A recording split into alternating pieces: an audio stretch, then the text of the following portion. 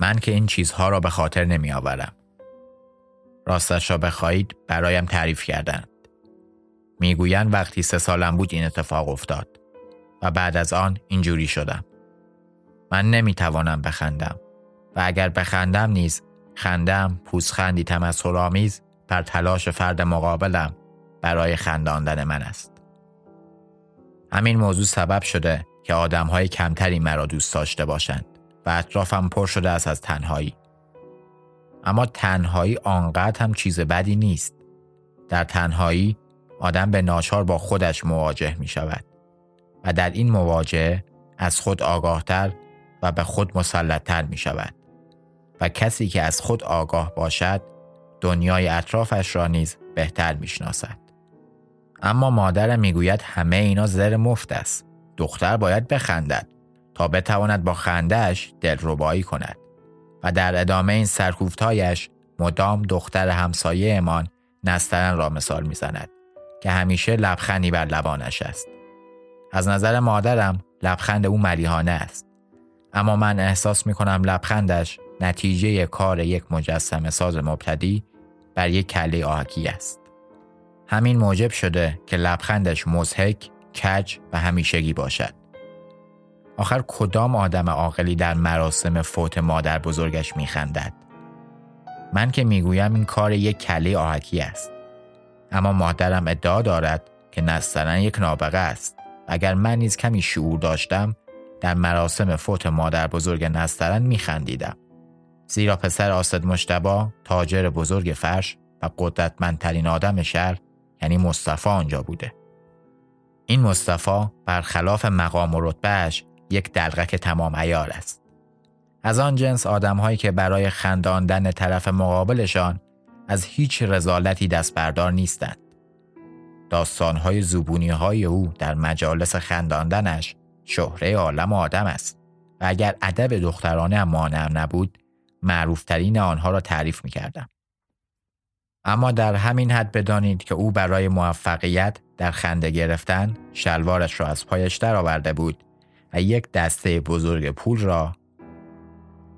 اما چیزی که این ماجرا را مضحک‌تر می‌کند این است که دلیل خندیدن مردم خنده‌دار بودن او نیست، بلکه مردم می‌خندند تا مورد توجه لطف و عنایت او باشند.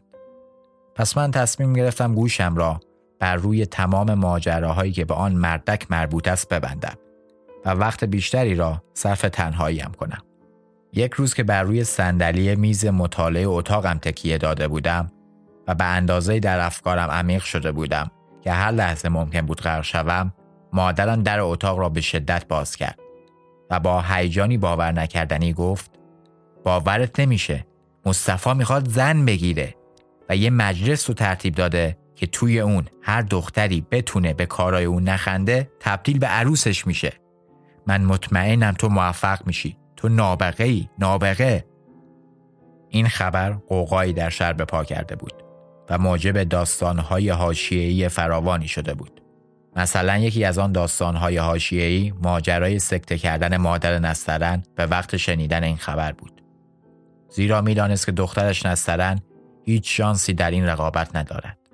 مادرم میگفت بدبختی اینه که در اثر این سکته لباش کج شده و به نظر میرسه مدام داره میخنده، دقیقاً مثل دخترش، یه لبخند همیشگی.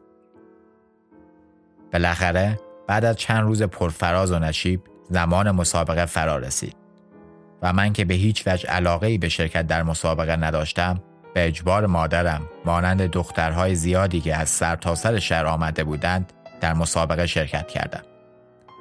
جالب است در میان شرکت کنندگان حتی چند مرد نیز دیده می شدند.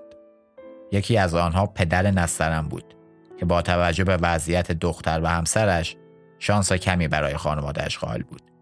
به خاطر همین خود نیز در مسابقه شرکت کرده تا شاید فرجی شود.